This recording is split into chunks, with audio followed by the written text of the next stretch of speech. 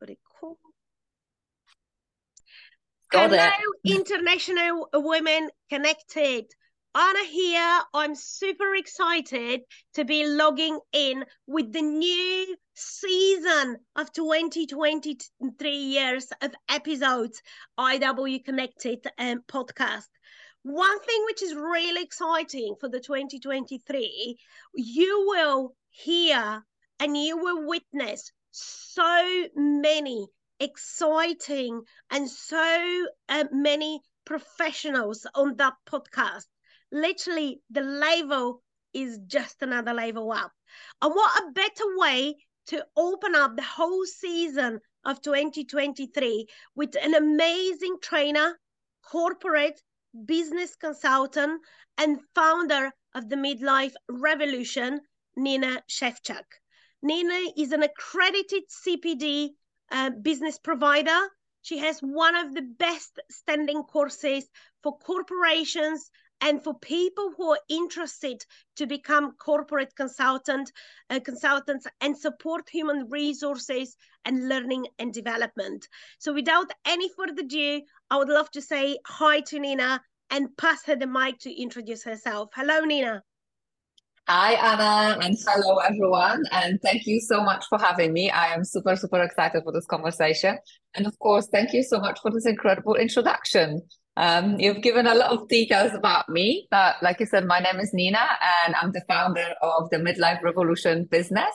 And I specialize in the midlife revolutions, personal and professional. So I basically help people and businesses to turn situations from tragic to magic. So I have a lot with transformation and change.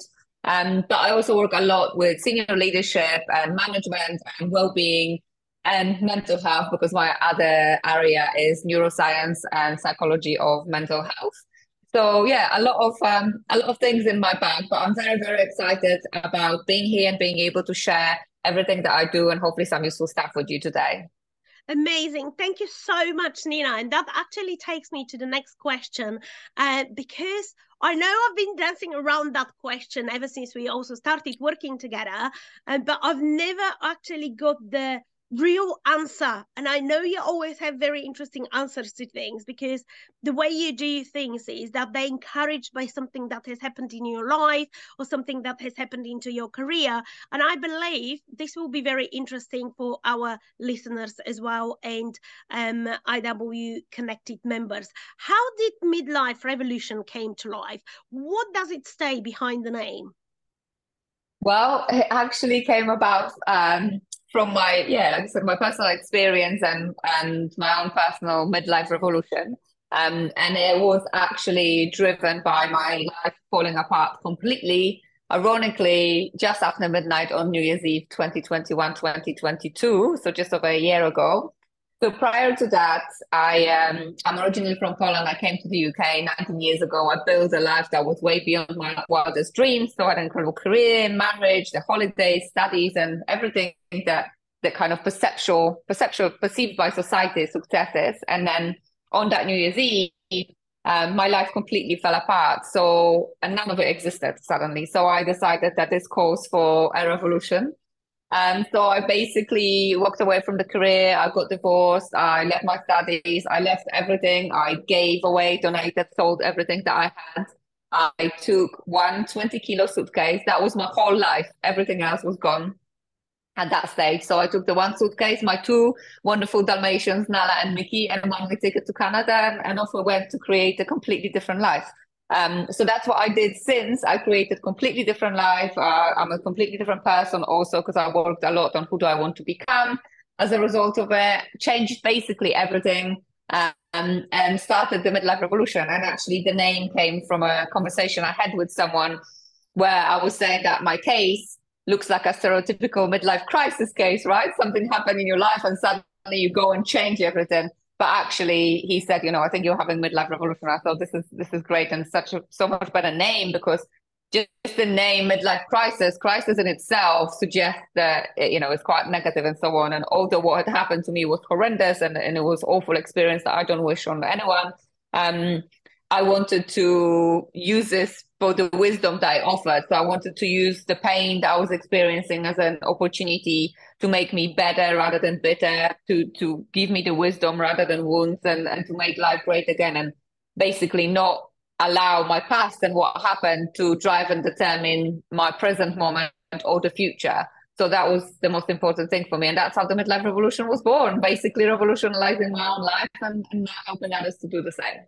This is such an interesting story of actually how you founded your business. And one thing that really struck me now when you were talking about how the name came to life, how the business came to life, is you've had everything that society perceives us that we have to do in order to be happy, right? The society have that idea for us that at a certain age we have to be married and have a family and have a beautiful house and go for holidays in certain times of the years and work a certain type of job.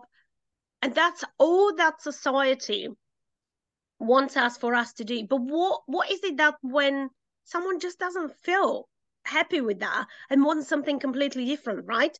And this is exactly what you're proving, that you can actually live what the society wants you to have or thinks you need to have to be happy in order to go and find your happiness.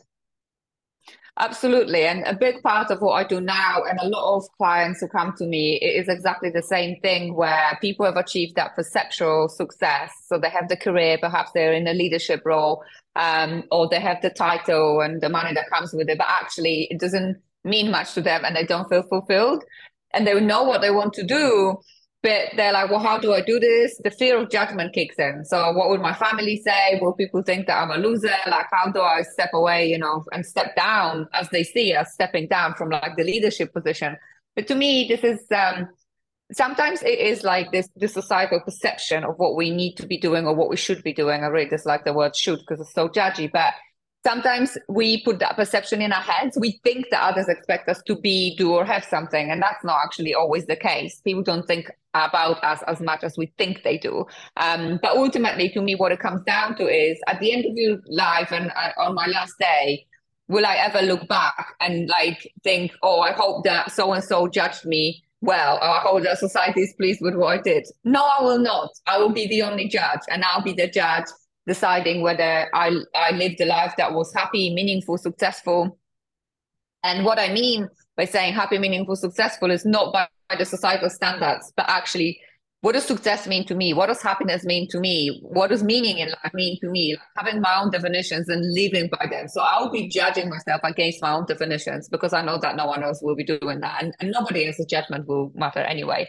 So that's what I work a lot with people on.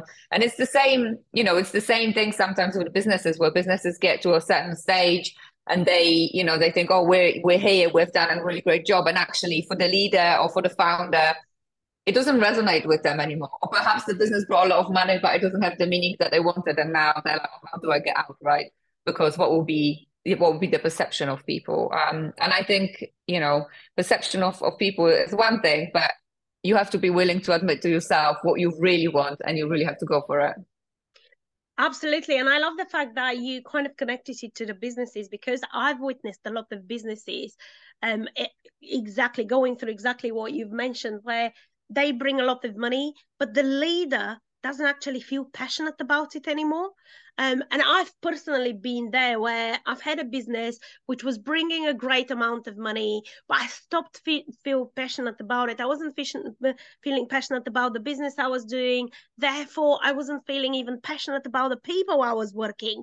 And that could have been actually seen in my results. And as soon as I twisted that thing and obviously started the accreditation side of the things and IW connected, everything around it switched completely to a different level. And that takes me to another to another question.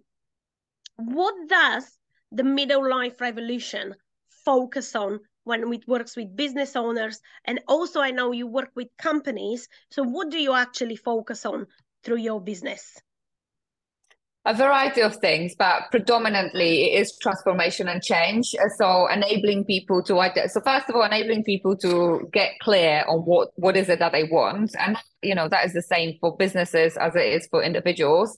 Of course, sometimes it concerns the business and like what is the vision, what do people want? And just like you said, you weren't feeling at some point, so you change your direction. And it is the same for everybody. If you're not feeling it, the energy is not going to be there, and sooner or later it's going to start impacting results. And of course, the people you work with. So the first thing is always to gain clarity and create kind of the end goal of what is it that would make your heart sing again, right? I always think like, forget everything that forget all your responsibilities, expectations, and what you think you should be or who you should be, or what you should do and what you should have and whatever. Forget all of that.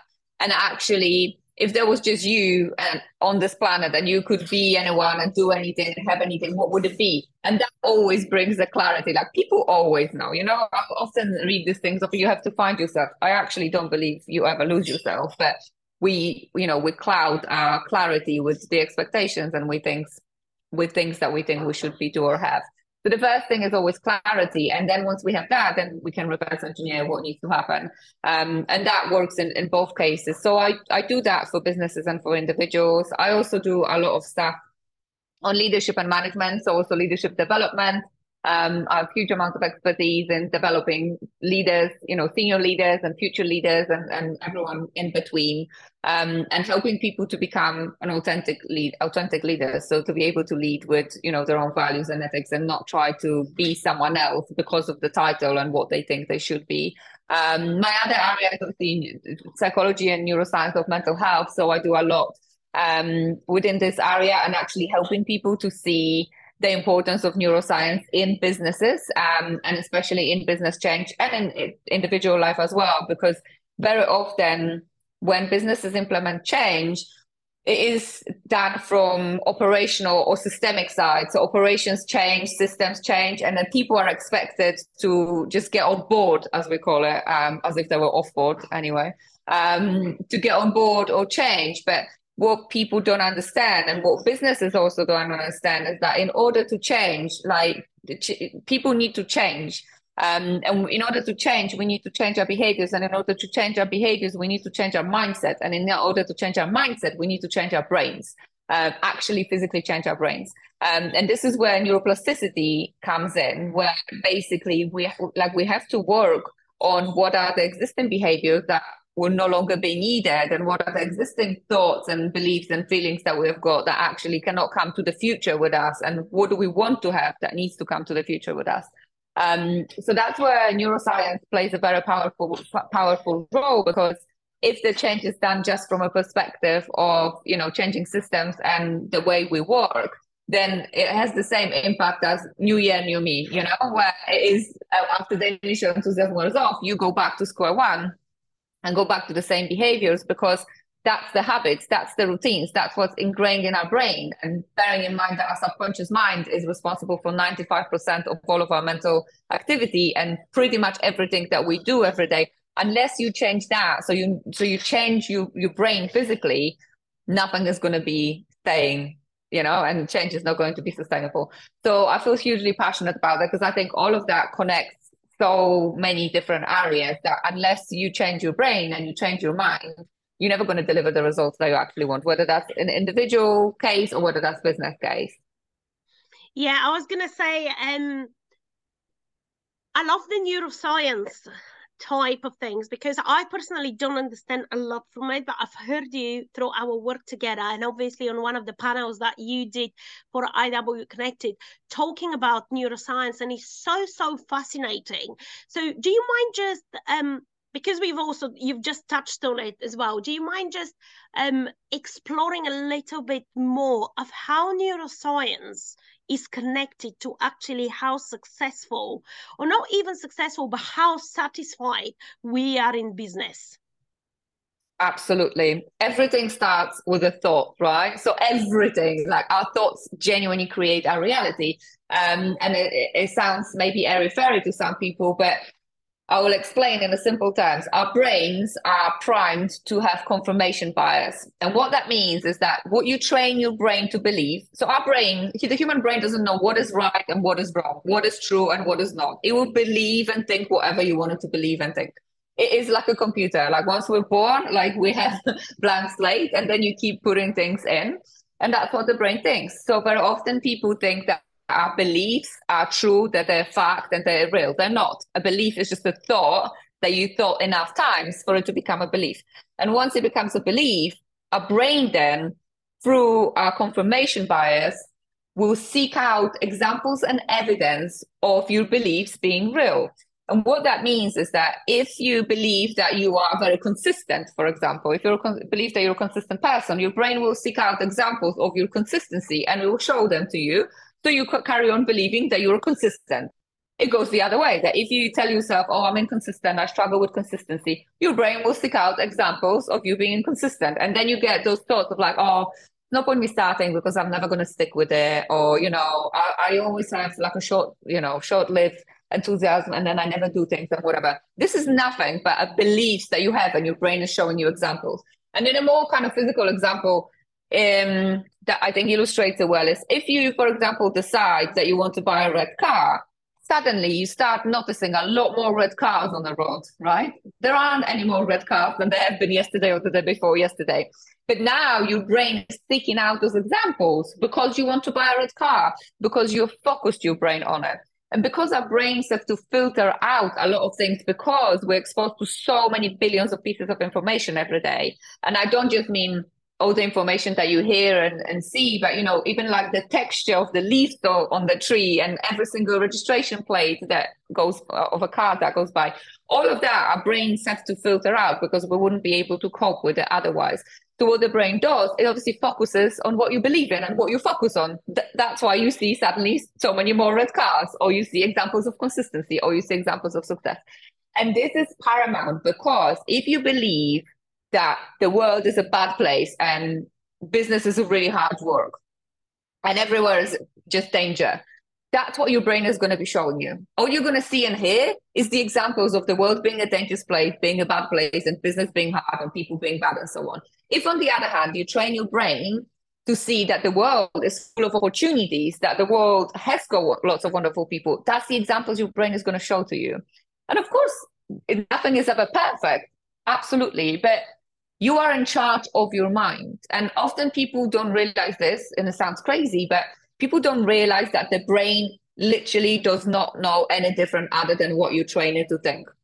So then they think whatever they think is real and it's true. And it isn't. It isn't a lot of the times. So it is very important to really assess your thoughts and think, what are the thoughts that are helpful and actually will support the journey that I'm on to success or to meaningful life or to great relationship or whatever it is that people want. And then what are the thoughts and beliefs that we have instilled in our minds over the years that actually go against what we're trying to achieve? And then you have to rewire the brain. So this is where neuroplasticity comes in. Basically, whenever we learn something new, so our brain is made up of over 100 billion neurons. And the neurons communicate with each other. So in order for us to learn, it's like, I always compare it to a relationship. The neurons first exchange information as if they were exchanging a text message. And then the more you learn of the same thing, or the more you reinforce the knowledge, the neurons get closer together until they basically wire together. So neurons that fire together, wire together. So they get closer and closer until they hold hands and they become best mates, right? Which I think is super cute. So once they hold hands, that knowledge is now installed in your brain and that's wired. So then it's easy. It works like if you learn to walk or learn to learn a language or learn to drive. The first time you do something, the first time you get in a car, everything feels scary and you have to think consciously of all the different things like your mirrors and your gear stick and your gas and your brake and whatever. Whereas after some time, you get from A to B and you can't even remember how you got there, right? Sometimes you get out of the car and think, how did I get there? I can't remember whether the light was green or red, but I've got here. But that's your subconscious mind driving you on autopilot, which is super helpful in a lot of ways, because of course you don't want to have to learn how to brush your teeth or tie your shoelaces every morning. But the same subconscious mind is obviously responsible for 95% of everything that you do every day, everything that you think, everything, because our thoughts drive our emotions drive our behaviors drive our actions, and our actions drive our experiences. And then the experiences adapt to the overall experience that we call life. So the subconscious mind is super helpful in terms of wiring those neurons and making sure that things are easy and we don't have to think too much about certain things and they become habits and routines. Super, super helpful in a lot of ways. But if you have developed thought patterns that are not helpful, like I am not great at public speaking, I am inconsistent, I am rubbish at this, or business is really hard, then unfortunately, that connection in your neurons now exists. So what you have to do is you have to consciously change it. And unless you do that, change is not going to happen. So that's why I compare it to kind of new year, new me, because imagine our brain is made up of billions of those connections. It is a little bit like having lots of motorways, right? So you build a city with so many different motorways on it. And now suddenly you decide that you want something else. You can't take away all the motorways overnight. It's going to take a lot more time to break them down and build new ones. And that's exactly what happens in the brain. It's like a huge city that we've built over the years with all of the different roads and bridges and motorways and connections. And then when you want to change, you actually have to consciously do this because that city is now obviously well established and built. So then you have to look at all the different roads and think which ones are still useful and you want to keep, and which ones do you actually want to remove, and which ones do you want to establish in new places. I feel like I've talked a lot, but I hope it makes sense. But of course, let me know if it hasn't been clear. No, it makes perfect sense. And I've actually loved listening to you. And I'm pretty sure that everyone who listens to our podcast would share the same, because you've managed to go so much more in details what actually neuroscience is, the function of the brain. And it's very, very fascinating. I'm pretty sure that it's a humongous topic, like I said at the very beginning. And it has such a direct impact on how we do life, how we do business, how we feel success, how we celebrate success, how we celebrate, how we feel satisfaction and happiness, and how we celebrate those things as well. And the reason why I'm saying how we celebrate is because a lot of people are very successful. A lot of people are satisfied, but I feel like some of them are actually missing the point to celebrate those small things as well. And that leads me to my next question. Who do you think is better at celebrating successes in business, men or women? What's your general opinion about men in business and women in business when it comes celebrating a success and gaining that satisfaction out of it? Well, I actually think that all humans could be better at celebrating success. I think my approach to men and women in business is that I think we both play an important role. I'm very grateful to see the change that previously, let's say 15, 20 years ago, if you're a female in corporate business, you had to almost take on like a more male-like persona, right? So to be hard-nosed, hard business case, and you couldn't really bring yourself as a woman with your female qualities to work because you would have been seen as weak or too emotional or whatever. Whereas now I see those things changing, which is really helpful. But I also don't see the need to be like, are women better than men, or are men better than women, or whatever. Like, I think both are needed. I think we both are of our qualities, and I think actually appreciating that and celebrating that and coming together to play on each other's strengths is what makes success. I think women in general, we hold ourselves back a lot more.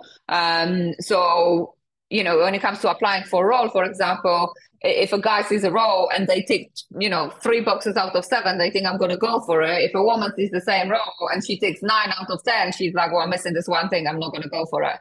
But that's also what we get conditioned to believe, and since a young age. Obviously, the environment that shapes us has a massive influence on us, and that is still the case. Things are changing, which is really great, but that's still the case in a lot of cases. And I think when it comes to celebrating, I think my experience, men are better at taking the credit and be like, yes, I did this, I did a great job. Whereas women often feel like, oh, it was just luck, or, I had so much support. So they're more likely to give the credit away to everyone and everything around them rather than take the credit for the great work that they had done. But saying that, every human is different and individual. So I don't like kind of separating the two massively. So it depends on a person. But I think men in general traditionally have been better at saying, yes, I did this, I did a great job, whereas women are more likely to say, oh, I've just been fortunate or very lucky. Or I can do better. I can always do better. We're really good at that, to say, yeah, it was all right, but actually I could have done better. As when sometimes, not even sometimes, every time is really good to step back. Yes, we can always do better, as you said, as humans, whether it's women or men. But how about just getting a step back and realize how far we've come, um, and how much is that an event for a celebration. Nina, thank you so much. This has been such an insightful, a great talk. I can't even believe like half an hour, 40 minutes are gone, to be honest, because like I said, the topic that you cover in the business and who you are as a person, we can just sit down and talk for hours. Obviously, this is a woman's platform. What would you wish to all the women in business or International Women Connected members? I would wish them to be surrounded with an incredible network, just like I am. I am very passionate about supporting people, and actually, my favorite quote is Audrey Hepburn's quote that as you get older, as you grow older, you realize that you have two hands for a reason: one to help yourself, and the other one to help others. And I feel International Women Connected is doing exactly that. You guys are pioneering and trailblazing and then looking out for other women, grabbing their hands and helping them. And I'm one of these people. And I always try to do the same thing where I look around and I don't wait for someone to come up to me and be like, hey, Nina, can you help me? Of course, I'll always help if they do come up. But I also make a conscious effort to look out and be like, who could do with help? Or, who is at the beginning of a journey that I've already been on, where I can, show them how to avoid some mistakes, like how to make things effective and so on. So for all women, around the world, I wish to be, for all of us to be supportive of each other, to celebrate each other and not to see each other as competition. And, there's always been this thing of women, it's easier to work with men than it is with women or whatever. I don't believe in it. I have always had an incredible experience. But I also think that does depend on your mindset, right? And that does depend who you consciously surround yourself with. So everything is a choice in life. You having a great career is your choice because you decide that that's what you're going to do and you go for it. You being in a role that you dislike is a choice because you might be unhappy, but you still decide to stay there. So of course, as circumstances, sometimes there are things in life and curveballs being thrown that are out of our control. But what you do with it and how you move on from it and what you learn from it is always a choice.